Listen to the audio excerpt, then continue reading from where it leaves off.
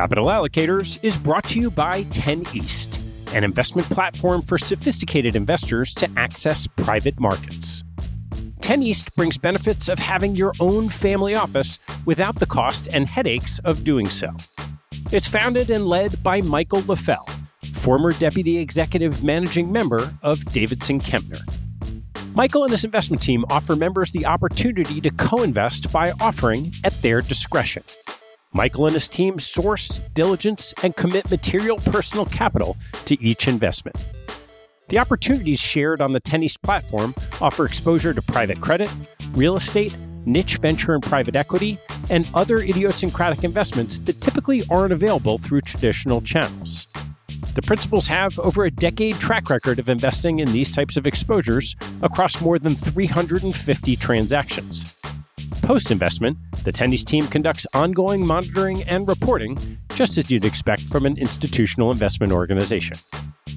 I've known Michael for about a decade, and after becoming impressed by the quality of 10 East offerings, its research process, and high-quality investment team, I became an advisor to the organization and investor in multiple offerings. You can learn more and join me as a member at 10east.co. That's the number 10east.co. I want to take a break in the action to tell you about NetSuite by Oracle, helping businesses accelerate growth and run better with a suite of ERP, financial, CRM, and e-commerce products. Here are three numbers for you to remember: 36,000, 25, and 1. 36,000 is the number of businesses that have been upgraded to NetSuite by Oracle. NetSuite turns 25 years old this year. That's 25 years helping businesses do more with less, close their books in days, and drive down costs. And 1, because your business is one of a kind. Get a customized solution for all your KPIs in one efficient system with one source of truth. Manage risk, get reliable forecasts, and improve margins. Everything you need, all in one place. Right now, download NetSuite's popular KPI checklist designed to give you consistently excellent performance, absolutely free at netsuite.com/allocators. That's netsuite.com/allocators to get your own KPI checklist. netsuite.com/allocators. And now, back to the show.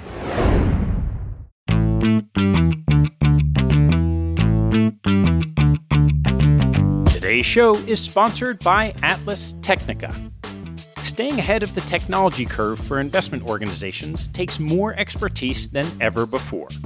Atlas Technica takes this entire burden off your shoulders. Atlas is an industry-leading managed service provider that's helped over 100 firms adopt the public cloud. By offering white-glove IT services and a first-rate customer experience, Atlas has quickly become a trusted partner to the alternative investment industry. To get started, visit atlastechnica.com. Today's show is also sponsored by Janus Henderson Investors. In an environment where allocators face more questions than answers, having a trusted partner is critical. Janus Henderson Investors is committed to building partnerships with institutional investors based on collaboration, insights, and transparency. With 26 offices and 350 investment professionals worldwide, Janus Henderson has the scale to offer a global perspective across equities, fixed income, and alternatives, and the depth to offer local expertise and support for clients. To learn more about partnering with Janus Henderson, visit janushenderson.com/institutional.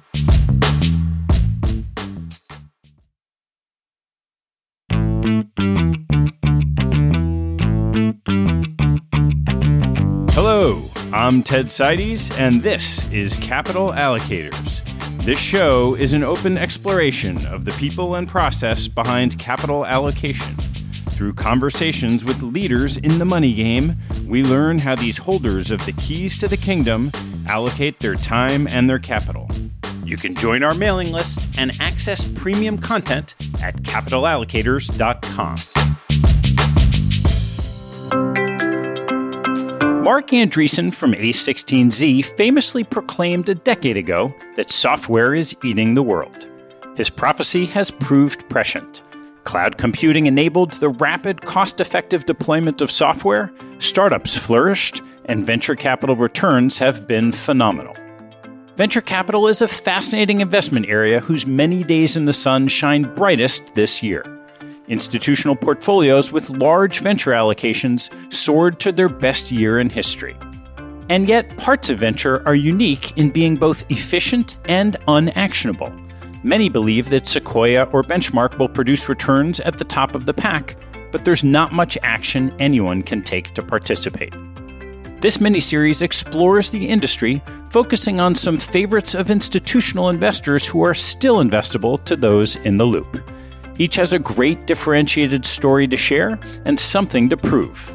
That said, this field moves quickly, so as the disclaimer goes, past accessibility is not a guarantee of future capacity. My guest on the 4th episode of Venture is Eating the Investment World is Fabrice Grinda, entrepreneur, angel investor, and founder of FJ Labs, a venture capital firm that backs a diversified portfolio of startups in marketplace businesses. The firm takes a founder-friendly, non-institutional approach, employing heuristics to formulate quick decisions. Our conversation covers Fabrice's path as a serial entrepreneur and lessons learned building and investing in marketplaces. We discuss FJ Labs' unique investment process focused on 4 investment heuristics and expeditious decision-making. We then turn to its position in the venture ecosystem and investable themes in the coming years. Venture is Eating the Investment World is brought to you by Omni. Omni helps private capital investors track and analyze individual deals while providing comprehensive financial and legal insights across their portfolio. It houses the largest database of investment transactions in the private markets extracted directly from executed agreements, including the legal terms, co-investor details, liquidity preferences, valuations, and round sizes. With that information, investors can make faster investment decisions, benchmark deal terms, understand market trends, and enhance portfolio analytics. Omni's clients include leading venture funds, corporate venture groups, family offices, and endowments, including a number of past guests on the show. You can learn more at omni.fund. That's AUMNI.fund. Going into this year, we'd love your help spreading the word about the show. So each week, right in this spot, we're going to give you a fun little reason why. Before we get going, I have the distinct pleasure of offering you a rare opportunity to join the 1%ers.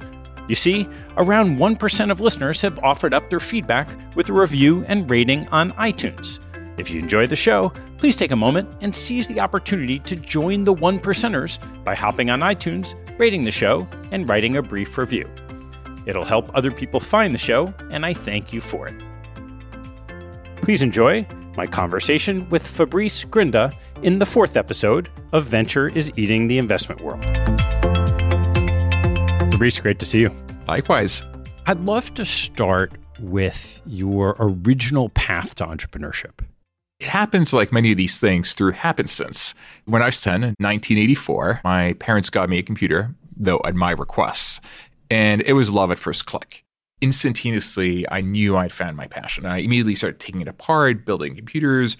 I was connecting to built-in board services with the modems back in the day, so the pre-internet, if you want. And I was hooked because it was a passion. And it was not like, oh, based on a macroeconomic analysis of future trends, clearly this is a category that will be huge in the future and I need to learn this. I was like, no, I love this. And it kind of led to entrepreneurship because first, I realized I loved building computers, and so I started assembling them. Then I started selling them to my classmates. Then I built a bulletin board. And through reading and studying about it, I started following the lives of Bill Gates and Steve Jobs. And in a way, they became the role models. And by the time I went to college, I knew I wanted to be in tech, and I knew I wanted to be a tech founder. In fact, I had a very famous moment when I was in France in high school, and I was winning all the Olympiads. I skipped all these grades, and so I got the opportunity to interview for the top French school. And the main professor there asked me, so what do you want to do when you graduate and when you grow up? And I'm like, well, I want to be an entrepreneur like Bill Gates and Steve Jobs. And the guy looked at me, he's like, what? You would betray the ideals of the French socialist revolution. I literally burst out laughing. I'm like, hey, US, here I come. And so when you got out of school then, how did you decide how to participate in this world? I went to Princeton and I studied economics rather than computer science because it explained to me the way the world worked. But I went to Princeton having no money coming from France. And so I actually built my first reasonably small company there, exporting a high-end computer from the US to Europe to pay for it. When I graduated, I knew I wanted to be in tech, and there were three choices. And to answer the question, choice number one is I could build a startup. Choice number two is I could join a startup. And both of these, I felt that if I built a startup at 21, not connected, I was shy and introverted. I'd never really managed a team, even though I'd built companies before. They were all like sole proprietorships. I probably would fail. And if I joined one being 21, I would not necessarily be taken seriously. So I'm like, you know what? I'm going to go to McKinsey. It's a business school, except they pay you. And it was actually useful. I learned oral and written communication skills, learned to work in teams, and learned what I felt I had to learn. And then at the age of 23, felt it was time. I left McKinsey. Then time had come to go and build my first startup. And what was that? So my first startup was in eBay for Europe. It was a company called Auckland. And as a 23-year-old with very limited capital, not well connected to the Valley or the entrepreneurial or the VC community, and not having that much experience is what can I build? And the problem is if you want to build Amazon, you need billions of dollars of capital. You need supply chain management skills. If you want to build E-Trade, you need a banking license. When you build a marketplace like eBay, you have a unique set of problems of matching supply and matching demand. It just so happened it was a set of problems I was particularly well attuned to solving because I'd studied market design in college. And so it was kind of the application of everything I'd studied in college. And so when I came across the eBay website, by coincidence, they then instantaneously released their S1 to go public. And that became the basis of my business plan. I was like, this is genius. It provides liquidity in an otherwise opaque and fragmented markets. It creates and unleashes an extraordinary amount of value. And they're not going to Europe anytime soon. Let's go and do this in France and the rest of Europe. And so what happened? So first few months were rather difficult because the bubble had not yet inflated there and people didn't take a 23-year-old seriously. And I needed like millions of capital to get liquidity going. But, you know, you fake it until you make it. So I built an extraordinary website. I really copied their approach in terms of having a sales team dedicated by category manager for coins, for stamps, for collectibles. And by the time we launched, we had more items and then more liquidity than anywhere else. It's also a compelling story. A young French prodige who goes to the US, finishes up at Princeton, goes to McKinsey, comes back to France to bring the internet. So pretty quickly became like the mascot of the French internet revolution. Cover of every magazine, 8 o'clock news, lots of free PR. So of course, got a bunch of VCs to fund me. I raised $18 million in June 99. We started doing crazy TV ads. We had a TV ad where to demonstrate the concept of an auction, we had a building on fire and people screaming for help. And the firemen get there, and then someone in the night screams $2. So these ridiculous prices. And then an auction starts going $4 on the left, $8 on the right. And then an old lady screams $200. And the crowd goes, oh, $200, going once, going twice. Gone. And then she jumps out and she's falling and falling. Someone screams into the night, $210. And all the firemen run away. And in France, it was kind of a socialist community. We had the saying, which was, anything can be bought. It's a matter of price. The ad went on TV, massive sensation. We got banned for a while. I went on all the talk shows defending freedom of speech. It was super fun. The company did really, really well. And we sold it to a publicly traded competitor called QXL Ricardo. Sadly, after the bubble burst, the stock of that company fell by 99.98%. Went from a 10 billion market cap to a 30 million market cap, and ultimately made essentially nothing from this. Well, $700,000, but I'd started with $300,000 from the profits from the prior companies, which I'd invested in Intel, Microsoft, Yahoo, and Amazon, which had done rather well and were the seed funding for the company. So it did okay. Zero to hero, back to zero again in a 3-year time period. So all of a sudden I'm 26. And I thought long and hard what to do. Of course, I could go back to McKinsey, but it felt a little bit silly. I could go to business school, but they were writing case studies what I was doing in business school, so it didn't make any sense. And I need to think through new constraints. Now I know what I'm doing. I know how to manage a team, but we live in a world where capital is no longer available, where even though month earlier, I was receiving binding term sheets from VCs by fax, VCs I never even met. I mean, which is mind-boggling. I mean, that's a bubble. I mean, today's frothy, but that's a bubble when people you haven't met are like committing tens of millions of dollars to a project they really know nothing about except what they've read in the press. And the valuations were mind-bogglingly insane. And by the way, we were all aware it was a bubble. So all of a sudden the bubble bursts, there's no capital. And so I'm like, I want to be a tech entrepreneur. I like creating something out of nothing. I liked being in tech and expressing my creativity through that process of bringing something to life. And so I was like, what can I build in 2001 with essentially only the capital I had left and nothing else? And in order to be a tech founder, I was willing to compromise on everything else. And so I noticed that in the rest of the world, in Europe and in Asia, mobile content, especially ringtones, were very, very popular and then not yet come to the US for a variety of reasons. And so I'm like, I'm going to build a ringtone company going after the US market. So I came back to New York in 2001 and launched a ringtone company. It was really difficult at first. For 2 years, every VC I called saying I'm doing B2C telecom. I don't think I finished the sentence that hung up because every B2C company like Pets.com, Webvan had all gone under. All the telco companies like MCI WorldCom had gone under. Even the phone operators, the telcos, AT&T, Singular, T-Mobile were not ready to do this yet. And the music companies didn't think this was a business yet. So they didn't want to give you licenses. It took 2.5 years of knocking on the doors, being present, finding ways in to do delivery to get through the door. And so for 2.5 years, I basically lived in New York on $2 a day. I slept on the couch at the office. I couldn't even afford coffee. I lived off the ramen noodles that, and literally could afford nothing else. I missed payroll 27 times. I raised 1.4 million, but I was raising it in like 4 and 5, 10K increments. Eventually, I'd always find someone to pay. And so I put every last penny I had. I borrowed 100,000 of my credit cards until, of course, I ran out of credit. In April of 2003, I stopped paying employees for 3 months in a row. Now, something happens when you stop paying employees for 3 months in a row. They stop showing up for work. So we went from 27 to 7. But the good news is at that point, I'd actually laid the foundations for success. I'd signed all the major licensing agreements. I'd signed all the major operators.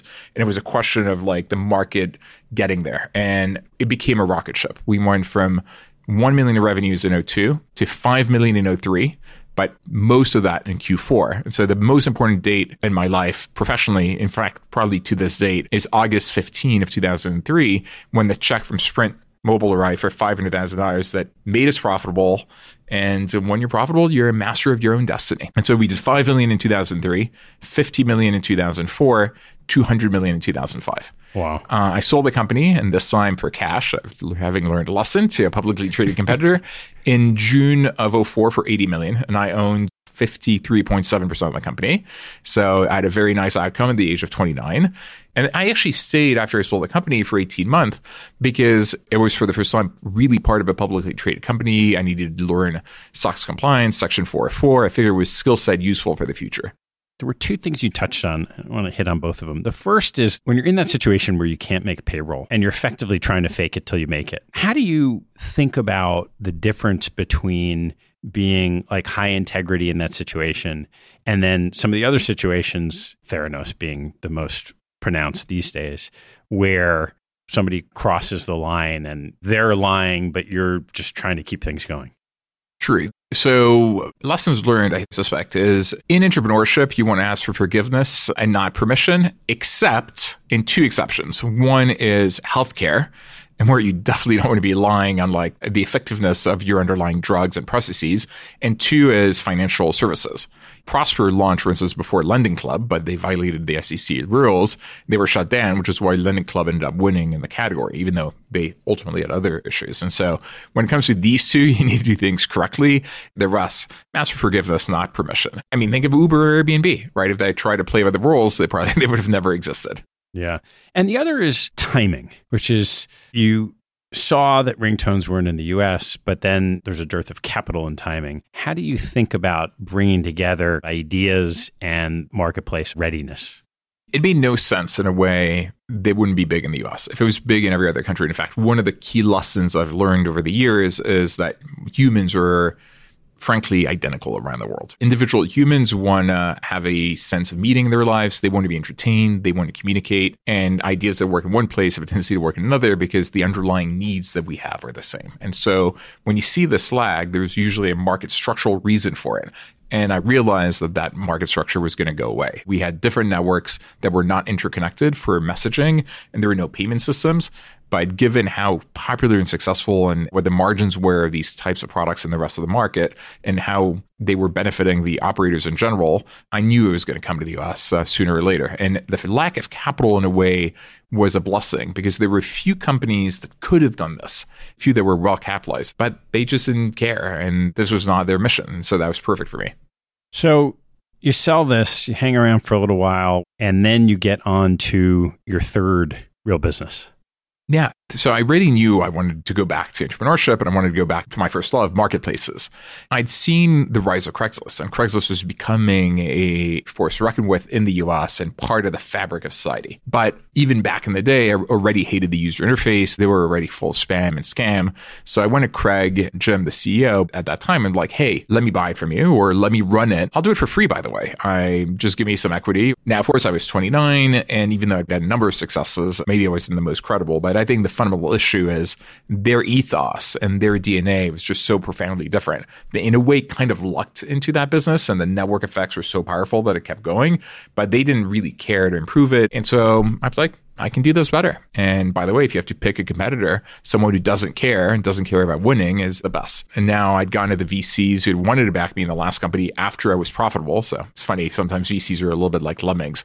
When things are going well, they want to fund you. And when things are not going well, they don't want to fund you. And so they had missed out. And so all of a sudden I had a bunch of VCs throwing money at me. I built a company called OLX. The idea was to build a next generation or better version of Craigslist, mobile, catering to women because they're the primary decision makers in all households. That is mobile first and highly curated in a way that you don't have frauds, spam, scams, and raised $10 million in venture money from Bessemer Venture Partners and from General Catalyst at a $28 million valuation, which for 2006 was actually rather impressive on a PowerPoint, is the beauty of being a second-time founder. And we launched. And the idea is really throw spaghetti on the wall and see if it sticks. We launched in 100 countries, spent only $50K per country, but it is $5 million at the end of the day. And it really took off in 4. It really, really took off in Portugal and Pakistan. And it took off in India and Brazil now because of the economics and the scale of the markets. We obviously decided to focus on India and Brazil, and of course kept Portugal and Pakistan going because they're doing so well. We shut down the others. We went down to 4. We completely focused, scaled in those markets dramatically. And then once we became big in those, started going back to 2 more countries. And everything was going extraordinarily well until 2009. We're at over 100 million users a month, part of the fabric of society in like 20, 30 countries. And then there was this publicly traded competitor from Europe, a company called Schibsted at the time, now called Adevinta, decided to go and attack us in our core markets. They started spending hundreds of millions of dollars in TV advertising, promoting their competitor in Brazil and in Portugal. I mean, they spent 50 million in Portugal. They spent 300 million in TV in Brazil. And little by little, our market share is starting ebbing, even though marketplaces are beautiful because usually once you're hyper dominant, no one can break in. But $300 million is a lot of money. We were dominant, but not hyper dominant. So in 2010, went to my VCs. I'm like, look, good news, we're doing well. Bad news is I have to stop monetizing, bring my revenues to zero, and we need to spend a couple $100 million in TV ads in wonderful places like Pakistan and Zimbabwe.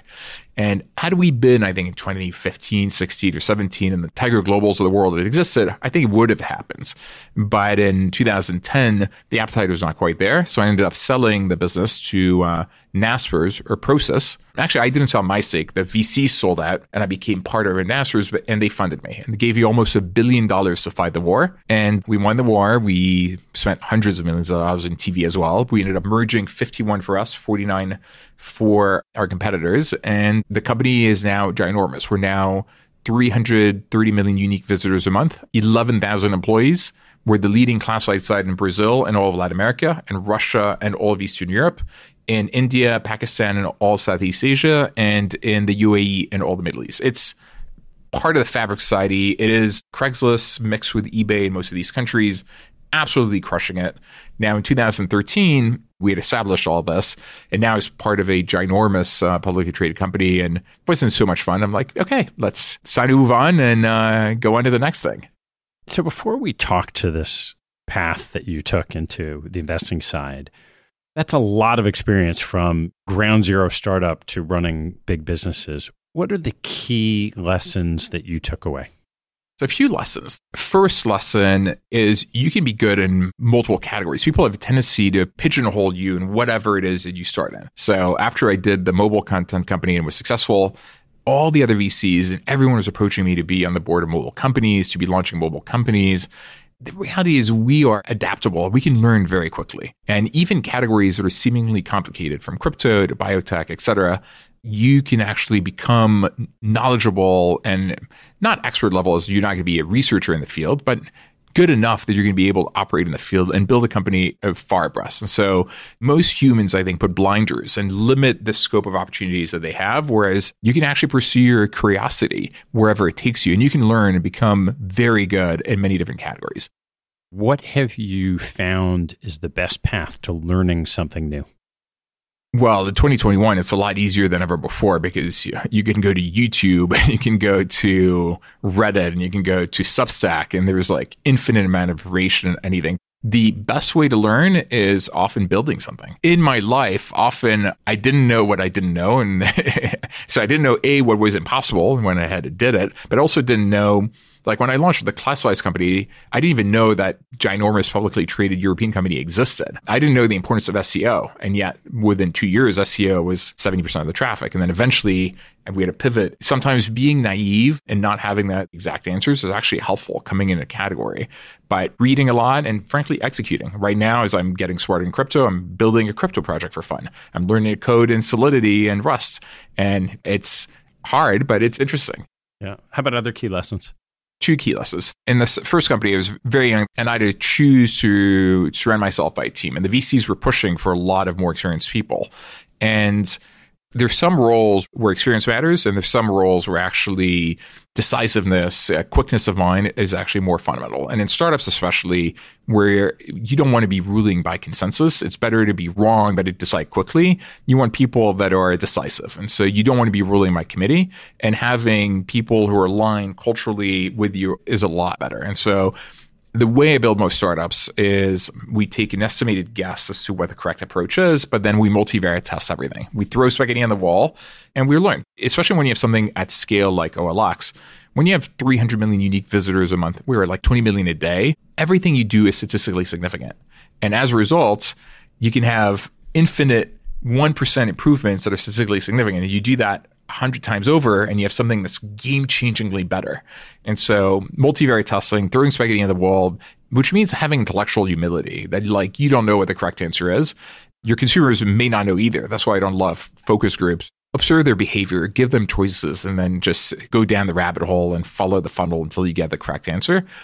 And number 3, when you think through VCs that are right for you, really consider that it's a marriage.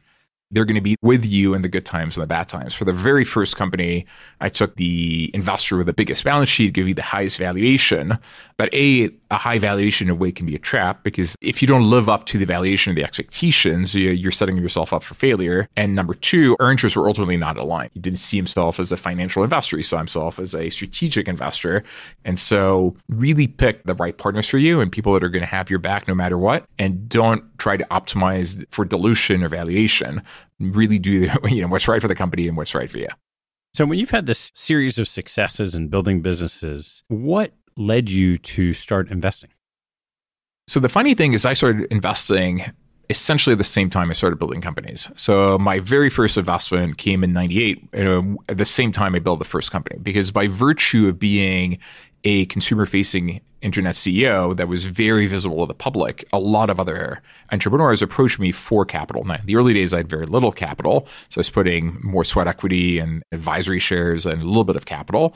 And I thought actually long and hard, should I be investing? Is investing alongside running global multinational corporations a distraction from my core underlying mission? And realized that if I could articulate lessons learned to others, it actually meant I internalized them and made me a better founder if I had like these heuristics and theses that I could articulate. And number 2, by meeting all of these founders, it kept my fingers on the pulse of the market. I really understood the best practices and what the bleeding edge in tech in every category. And that also made me a better founder. And so from the get-go, started investing. Now, because I was mostly building marketplaces, except for the Zingy interlude, I decided I couldn't allocate too much time to being an investor. And so I decided I was only going to focus on marketplaces because I had pattern recognition. I could decide very quickly.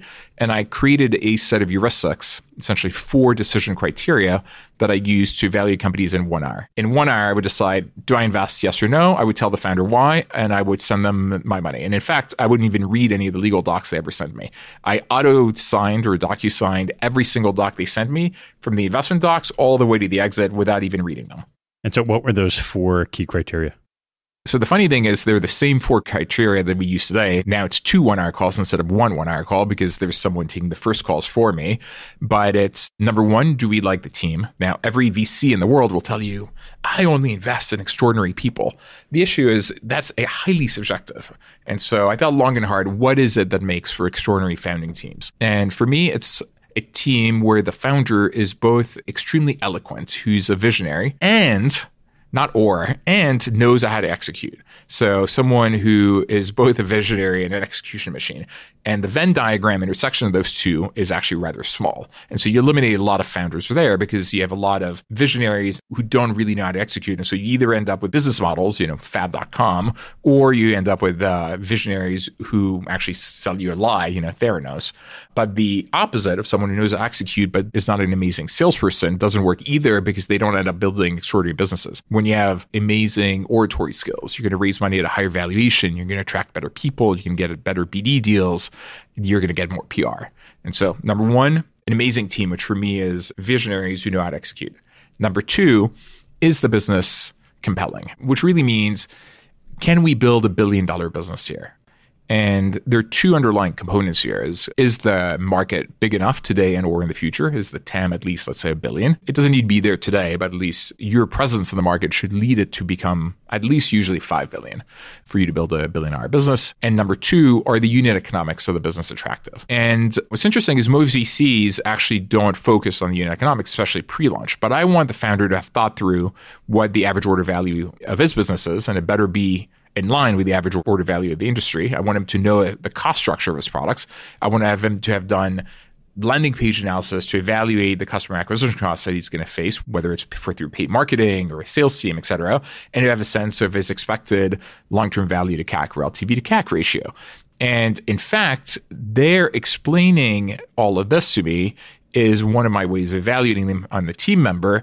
Do I think they know how to execute? Because if they haven't done all this work, they may be the visionaries who don't know how to execute. Number 3, are the deal terms fair? Now in tech, neither then nor today is anything cheap. But I'm looking for fair in light of the size of the opportunity, of the traction, of the quality of the team. And I have kind of this matrix in the back of my mind of traction, stage, capital requirements, and what is valuation that makes sense. And number 4 is what they're building from a thesis perspective in line with the thesis of where the world is heading. And I've clear both theses for marketplaces and for the world at large, the future of food, the future of work, the future of automotive and real estate. And so I evaluate all companies I meet against these 4 criteria. In fact, we have one standardized deal memo that covers all 4, which actually the deal memo is on my blog. And then I decide. At that time, it was just me. So it's one hour meeting. I would decide if I invested or not. And so how did it evolve from just you to FJ Labs today? In 2009, I met a team that was building eBay of Latin America. And so I gave them the business plan technology for my company. In fact, we launched them from my servers in Paris in record time. And they ultimately merged with Mercado Libre. And they became the leading e-commerce company in Latin America. They were a bunch of co-founders. One of the co-founders became my co-founder and co-CEO at OLX. And then one of the other co-founders was building his own startups in Latin America, was investing. And we were reintroduced in 08 or 09. He had a lot of deal flow in real estate and in travel. And he was doing more due diligence and looking at legal documents that I ever had patience for.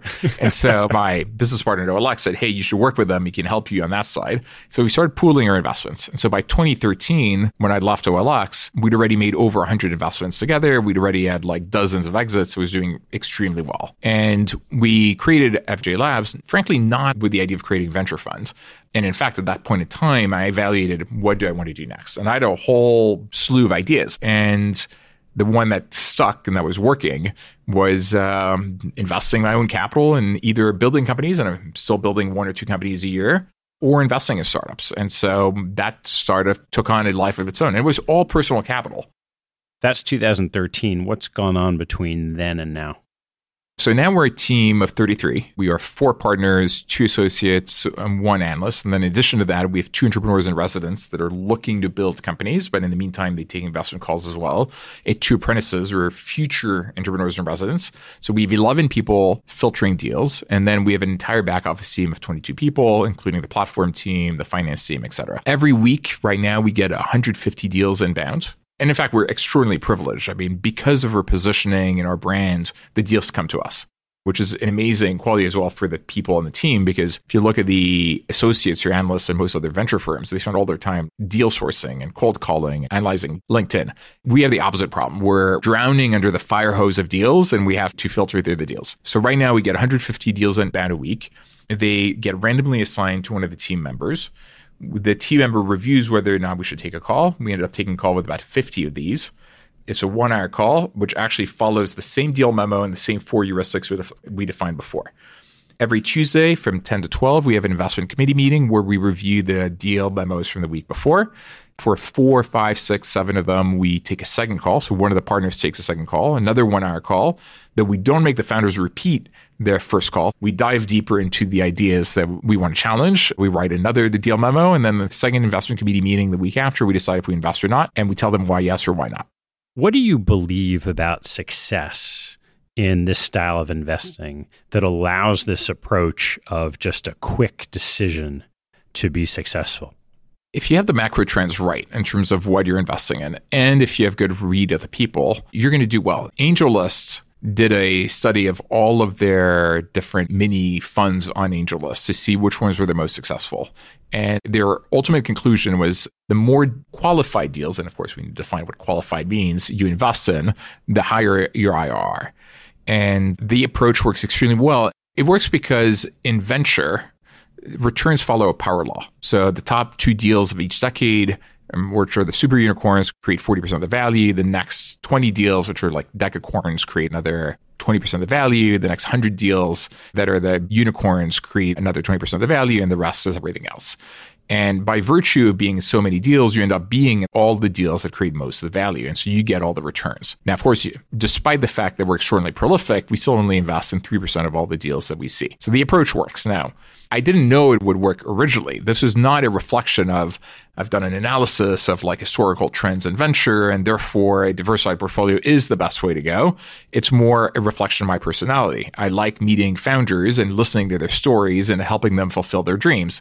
And as a result, I like being involved with so many different ideas. And it's more a reflection of my intellectual curiosity. It just so happens that approach also is the single most successful approach possible in venture. Now, not in any one fund life. So if you have one fund and we have 300 investments, someone else has 10 investments, and one of their 10 is going to be a 100x exit, it'll be a 10x fund. We will never be a 10x fund just because we're too diversified for that. And any one fund will never be top decile. You mentioned qualifying this deal flow that comes in. So why don't you walk me through what you're looking for, stage, geography, marketplace business?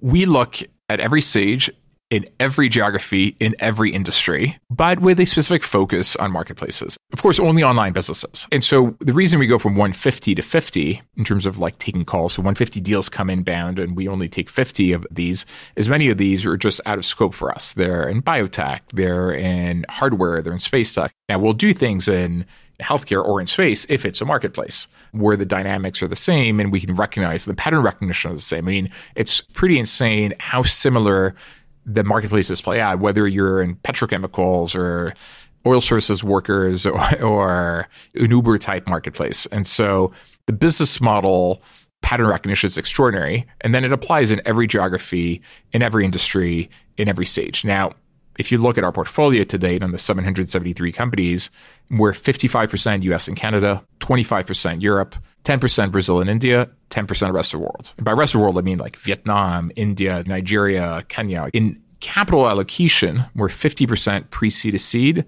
50% beyondwards. Now, we are obviously from a number of deals, there are many more seed than A, many more A than B, many more B than C, given the way the venture funnel flows. In terms of business model, we're 70% marketplaces, 30% other. Now, the other falls in one of 3 buckets. Bucket number 1, it's stuff that supports marketplaces. So tools that make marketplaces more efficient. Bucket number 2 is things that garner my personal intellectual interest and curiosity. So we've been doing a lot of stuff in climate of late. And number 3, founders we backed in the past that have done well for us, we will back them blindly in whatever they do next. And so let me give you an example. We had backed the Vettery founders. They built a company called Labor Marketplace, which we sold to Deco for $100 million. We made 8.5 extra money. We did really well. We loved them. We loved working with them. And they came back to us and they said, hey, we're building this electric self-flying taxi company. We're pre-launch, we're raising a 90 pre. And I'm like, sure, here's your money. Didn't even look at the deck, didn't even take a call. I'm like, we trust you, we believe in you, we're going to do this no matter what. That company now is just de-spec'd. They're called Archer, and they're worth hundreds of millions of dollars. And you could say better lucky than good, but then again, they demonstrated they knew what they were doing and they could execute. And so for these people, we're willing to back them no matter what next time.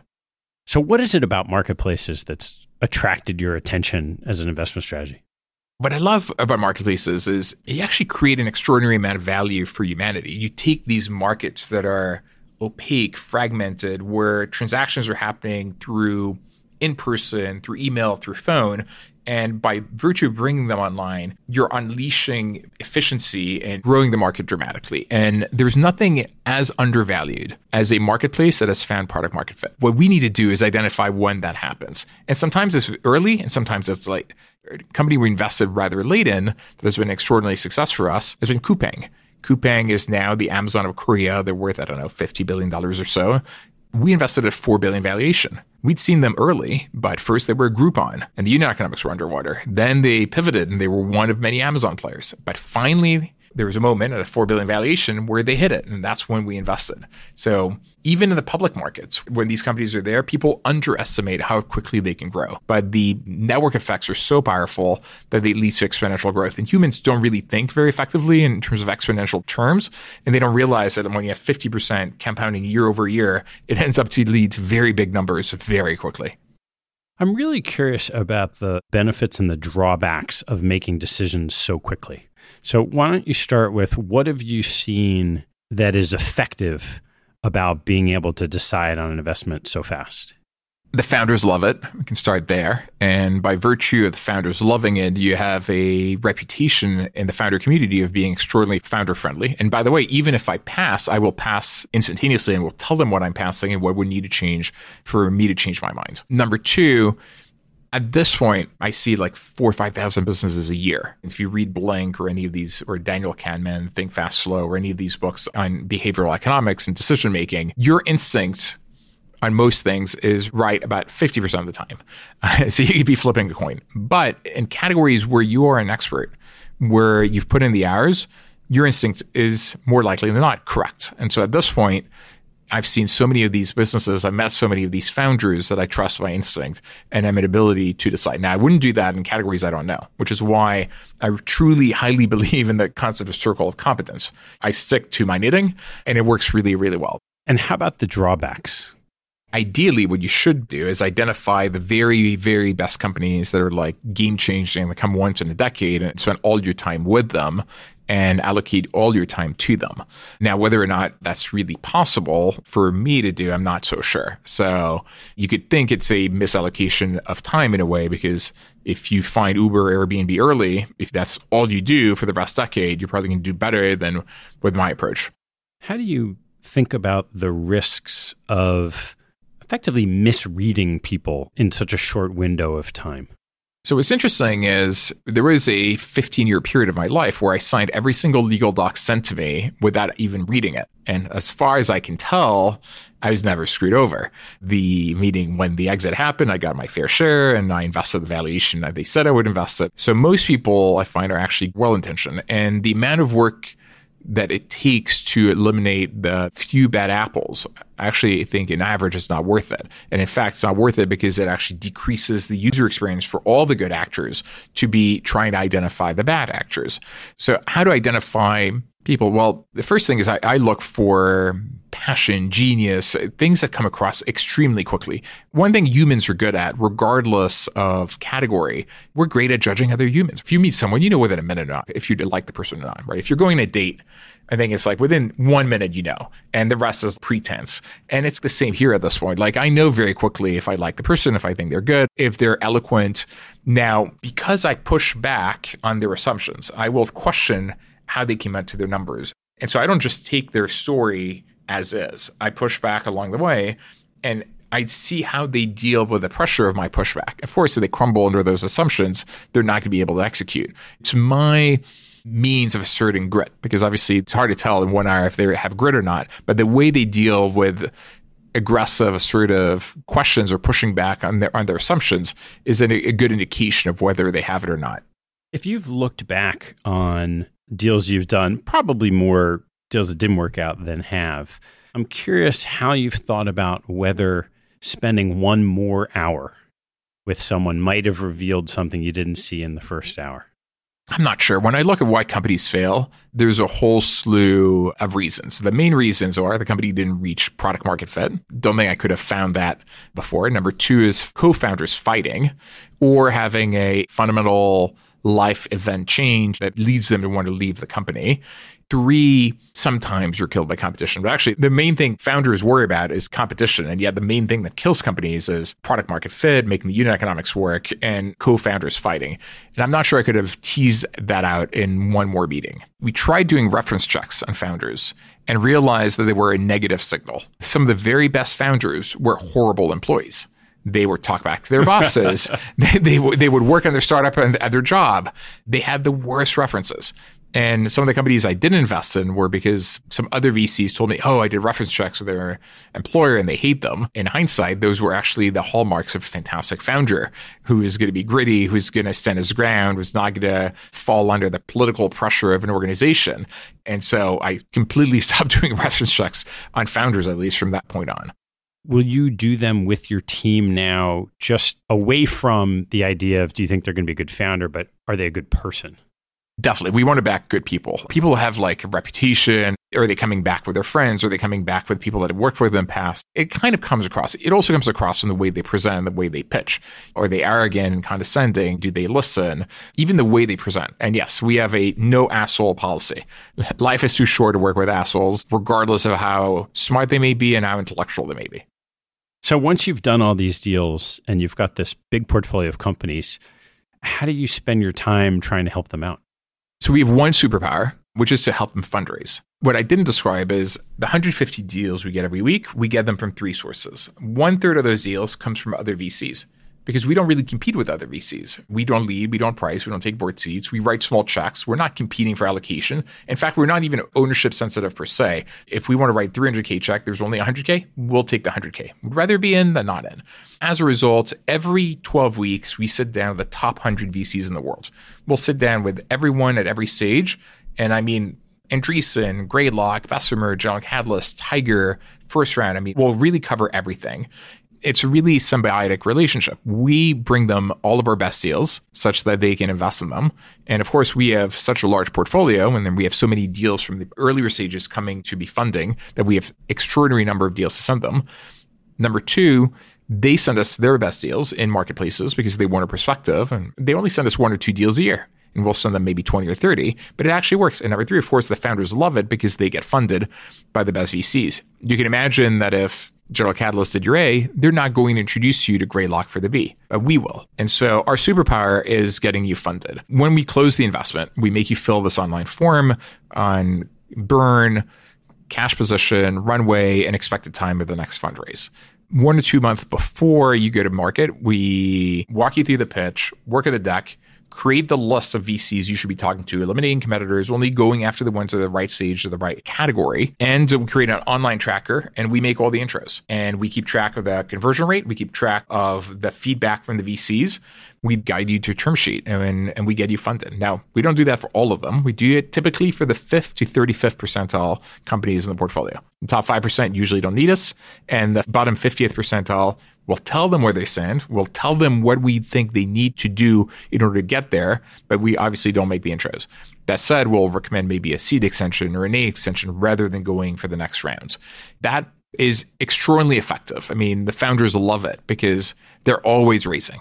You just raise your A, you're ready to be thinking about your B. Until you're profitable and then you're a master of your own destiny, you need to be fundraising. And so our ability to get them funded is our superpower, and they love us for it.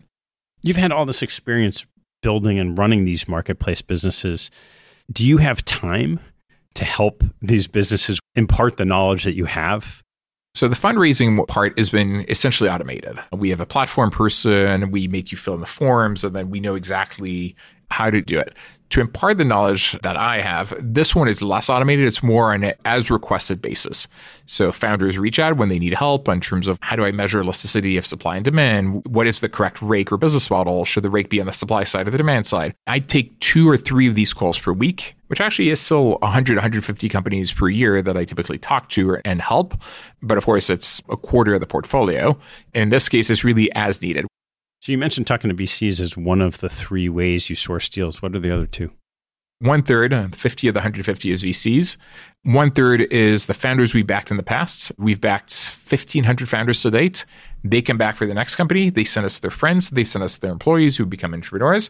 And number 3, actually cold inbound.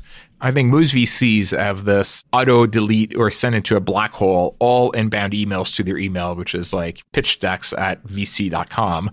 We actually look at all the inbound deal flow. Most of it comes to my LinkedIn and we review it. And some of the very best deals we've ever done have come that way from founders who are not well connected because they were not in SF or New York, but they were extraordinarily gritty, and some of them had extraordinary traction. Some of the best companies. I mean, an example, we invested in a rewards company in Brazil called Milius that was in a tertiary city.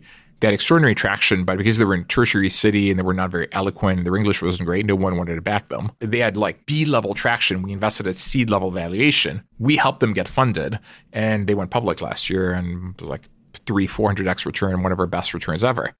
I'm curious to turn a little bit to the dynamics of marketplace businesses. What have you learned about how these businesses work and succeed? So of course, when you have a marketplace business, you have a chicken and egg problem where you need to figure out if you start with the supply or the demand. And of course, the answer is it depends, but most often you should start with the supply because the supply is financially motivated to be in the marketplace. And so when I launched OLX, I went to the car dealers and the real estate brokers. And when I launched Auckland, I went to the coin collectors and the SEM collectors and the collectibles collectors to have them put their supply online. And I told them, look, we're small, we're early, we may not sell, but it doesn't cost you anything. Why not? It's an incremental distribution channel for you for free. And as a result, it's actually reasonably easy to get supply. Now, in modern marketplaces, especially local services one, it's actually often better to go hyper-local. You curate your supply to the very best level, and then you focus on bringing them demands. And what I've learned is on a product marketplace, once you have a 15 to 20% sell-through rate, ideally 25%, but you can start at 15, 20%. Or in a labor marketplace, when you can start representing 15, 20% of the revenues of the supply, you've basically reached liquidity. And so once you reach that level, you re-increase the supply again and then rematch demand. And you keep doing that forever. There are a lot of pitfalls. Like some people just go and try to put 1 million listings immediately on their platform or 1 million suppliers. If you do that and you don't have demand for it, they're going to churn, because they're not going to be seeing any bend, they're not going to be engaged. Even when someone contacts them, it's not going to work. So matching supply and demand very finitely is really key. When you see all these companies, I imagine you get an interesting window on what people are trying to build and where the world's going. And you mentioned earlier, thematically, if you have the right thesis and you're sort of in the right flow of ideas, good things happen. What are you seeing today about what the world is building for the next 10 years or longer? So the things that I find the most interesting on a 10-year horizon are things that are fringe that then become mass market. This is where you get the biggest creation of opportunity. I'll start by telling you what I think is not coming next, even though it's been hyped or overhyped. So one, virtual reality, I think is not happening anytime soon. I need to think about what's investable right now, which means it has to be a big market in the next 3 to 5 years as the product comes to market. And you need to think of an exit in like 5 to 7 years. So it can't be 15 years into the future. So for something to be investable today, the market needs to be kind of there in 3 to 5 years. So VR doesn't meet the requirement. And so in VR, we now have sub 10 million users across many different platforms with high latency. The quality of the graphics is way lower than what you have in your PS5 or Xbox X. You get motion sickness because of the latency, and there's no killer app. And it's not changing anytime soon, and it's too expensive. I think you need to be at a $299 price point, something that's super light and pleasurable. Number 2, not coming as well, augmented reality. Now, the fact that we're interacting with our phones in a tiny screen, I mean, relatively tiny as opposed to the world at large, hunched over with limited speed of interface, doesn't really make sense. And if you go to the MIT Media Lab, you see that they have these wonderful helmets with like 256 electrodes that you can connect to your brain. And with a lot of training, you can kind of convert your thoughts to text. And so there's mind reading technologies coming into the future. And when you combine that with like intelligent contact lenses and or glasses that have lasers that can write on your retina, you can imagine a future where you essentially control your smartphone equivalent device through your mind, and you have it displayed in your field of vision. And that's way more convenient. Like when I meet someone, it'll remind me when it's the last time I met them, the name of their spouse, and everything there is to know. The problem is this is kind of like where voice recognition was in 95. It's highly inaccurate. It's extraordinarily expensive. In this case, we're like 10 to 15 years away. Now, it will come. And when it comes, it will replace this multi-trillion-dollar industry of smartphones. But it's far away into the future. Number 3, self-driving. The technology is almost getting there, but regardless of the technology that wins, humans are more tolerant of other humans' mistakes than they are of computers' mistakes. And so it will not be enough for self-driving cars and vehicles to have the same level of safety as humans. They'll have to be 100x better. And given the expectation of 99.99999% efficiency, it doesn't look like we're going to be self-driving en masse in the next 5 years. Now, doesn't mean you can't invest in it, and there's elements of it that will go self-driving, but it won't be a major platform shift yet. That's probably in the second part of the decade, not the first part of the decade. I'm still interested in the next 5 years. Now, the things that are now getting more interesting, that are getting there, the first thing I'll put as a maybe, it's healthy living and healthy lifestyles per large. Now, in the elites, there clearly is a trend for people to be healthier. They're investing in sleep. They're investing in meditation and yoga and being intermittent fasting, gluten-free, everything organic. The technology is deflationary. It's allowing for food to become cheaper, and people are going to have access to more healthy organic choices. And all these apps like Calm and Headspace and will allow you to improve your well-being at large. Now, the problem is this one takes willpower. And if humans had willpower, we'd all be, thin and healthy, and not be eating fast food. So unclear whether this becomes a mega trend. Historically, the habits of the elites have been copied by the masses. So it may become more of a trend. Now, the 3 that I think really are coming, one is a revolution in entrepreneurship created by the no-code revolution. When I created my first company in 98, I needed to build my own computers. Then we needed to build our own data centers. And I needed to have Oracle databases and Microsoft web servers. Like just to turn the lights on, it was millions of dollars and a level of technical competence that very few people had. The cost of launching startups has declined over the last 20 years, first with the open source revolution, and then with the cloud computing revolution. But you still need to know to code. And now there's this no-code revolution where you can build websites with no coding knowledge. The first part of that was like Shopify, Squarespace, where Shopify is a $100 billion company where the GMV, I think, is now larger than Amazon's, built on the back of millions of mini micro entrepreneurs who don't really know how to code, but build these beautiful e-commerce websites. Now, that's the very first application, but there's no code technologies coming down the pipe that are going to allow anyone to build essentially anything. And as a result, you can imagine that it's no longer just the computer science majors from Stanford who are going to be building startups, but it's going to be art history majors and musicians and artists at large. And it's going to unleash a wave of creativity that's mind-boggling and unimaginable. We're going to see an amazing democratization, both in terms of the type of people building companies, the geographies in which they're built, both globally, but also within countries. It'll no longer just be in New York and San Francisco or LA. It'll be in tertiary cities as well. Number 4, I think psychedelics. Psychedelics have been fringe for a long time, but it's interesting. If you actually study what the history of legal substances that are really bad for you, like sugar, like caffeine, like alcohol, like tobacco. And you compare it to the history of psychedelics, especially psilocybin, so magic mushrooms or acid. And you realize that the former are addictive and toxic for you, and the latter are actually mostly beneficiary, lead neurogenesis, or non-toxic and non-addictive. You think there's something really wrong. And there's more and more evidence coming to the fore. And we're seeing, I think, a revolution in the thinking around psychedelics. And now you have companies like Atai, which is publicly traded, that is doing medical testing and verification of the benefits of different psychedelics. And it kind of happened already once with cannabis. We went from something that was criminalized to then being medicalized, to then decriminalized, to then legalized. And that led to the creation of countless of companies in the category. I think the same thing is going to happen with psilocybin, with ketamine, with LSD in the coming decade. And it'll create a lot of investing opportunity. And then last but not least, crypto. The world of traditional finance is old and broken. It was created hundreds of years ago, and there are many things that make no sense. When you buy or sell a stock, it takes days to settle. Markets are open 35 hours a week. If I wire someone money, it's really hard to track, and it takes days to arrive. And the fees involved because of all the intermediaries are super high. There's no reason none of this should be instantaneous and essentially quasi-free. When every purchase we make in the West today, there's a 1.5% Visa MasterCard tax on our payment system. Imagine that every payment was free. It would unleash a level of innovation in financial services, I think, that is mind-boggling, because all of a sudden microtransactions could exist in a way that they don't today.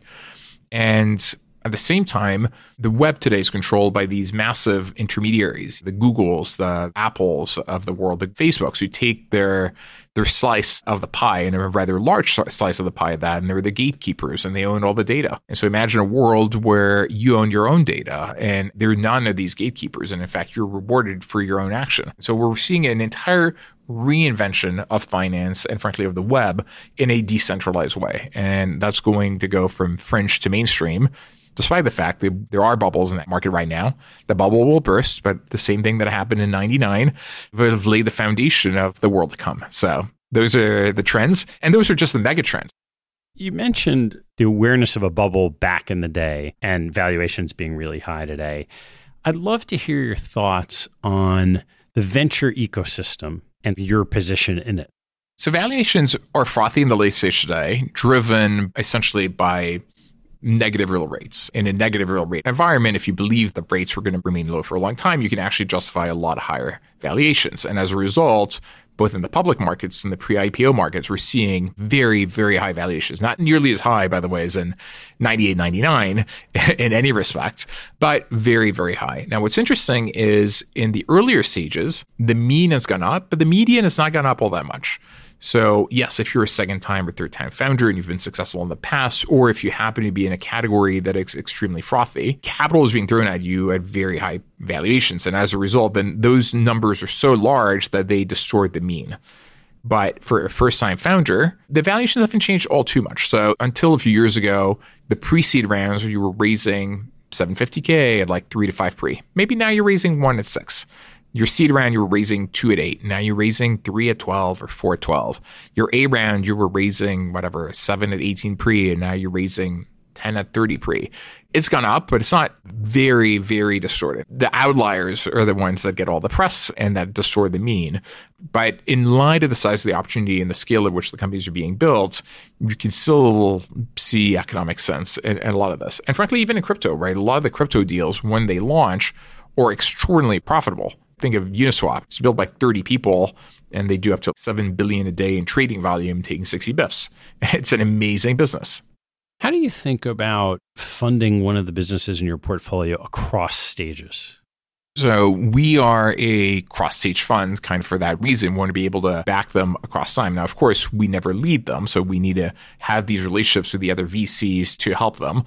The way we try to have our founders think about it is if the capital is there, and we don't think it'll necessarily be there in the future forever, given the frothiness of the world we're in today, you might as well take it. The way we think about dilution is if you're going to create more value than the dilution that you're incurring by raising money, you should do the deal. It's more about how much value you're creating, the capital you're raising, that matters.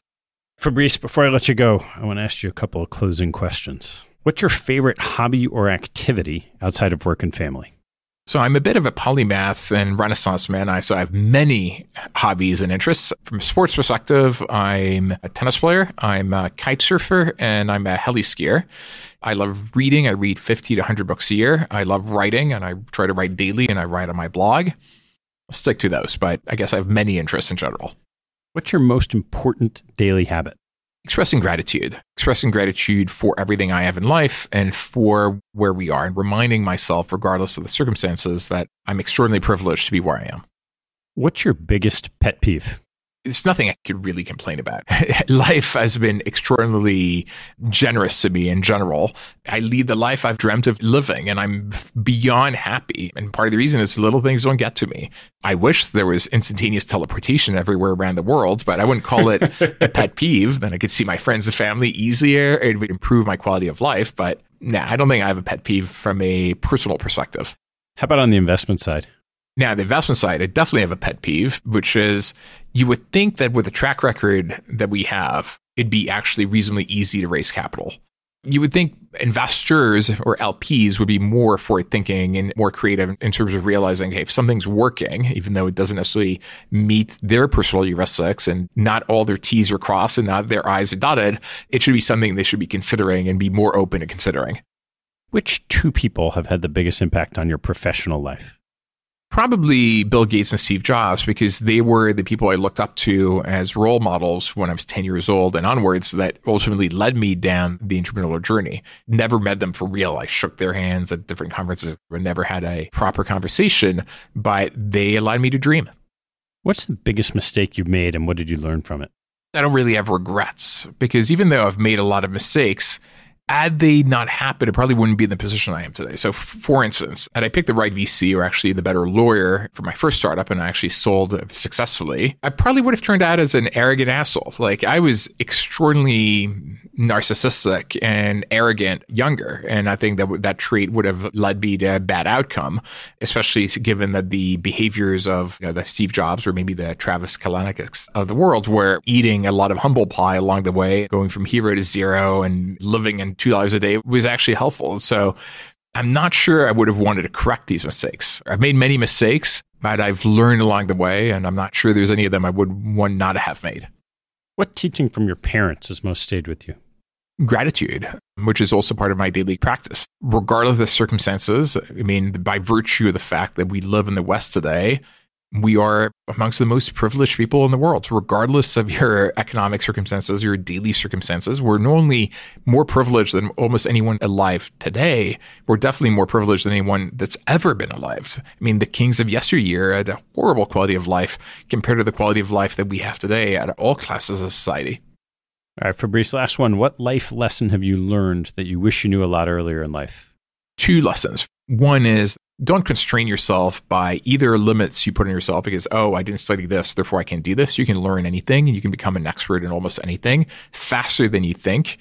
So don't limit yourself neither by your limits or societal expectations.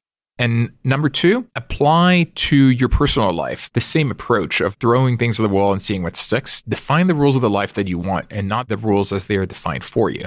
You can create the personal, professional life that is right for you based on your needs and desires. Fabrice, fascinating. Thanks so much for taking the time. Thank you for having me. Thanks for listening to the show. If you like what you heard, hop on our website at capitalallocators.com, where you can access past shows, join our mailing list, and sign up for premium content. Have a good one, and see you next time. An important disclaimer from Janus Henderson Group, PLC. Investing involves risk, including the possible loss of principal and fluctuation of value.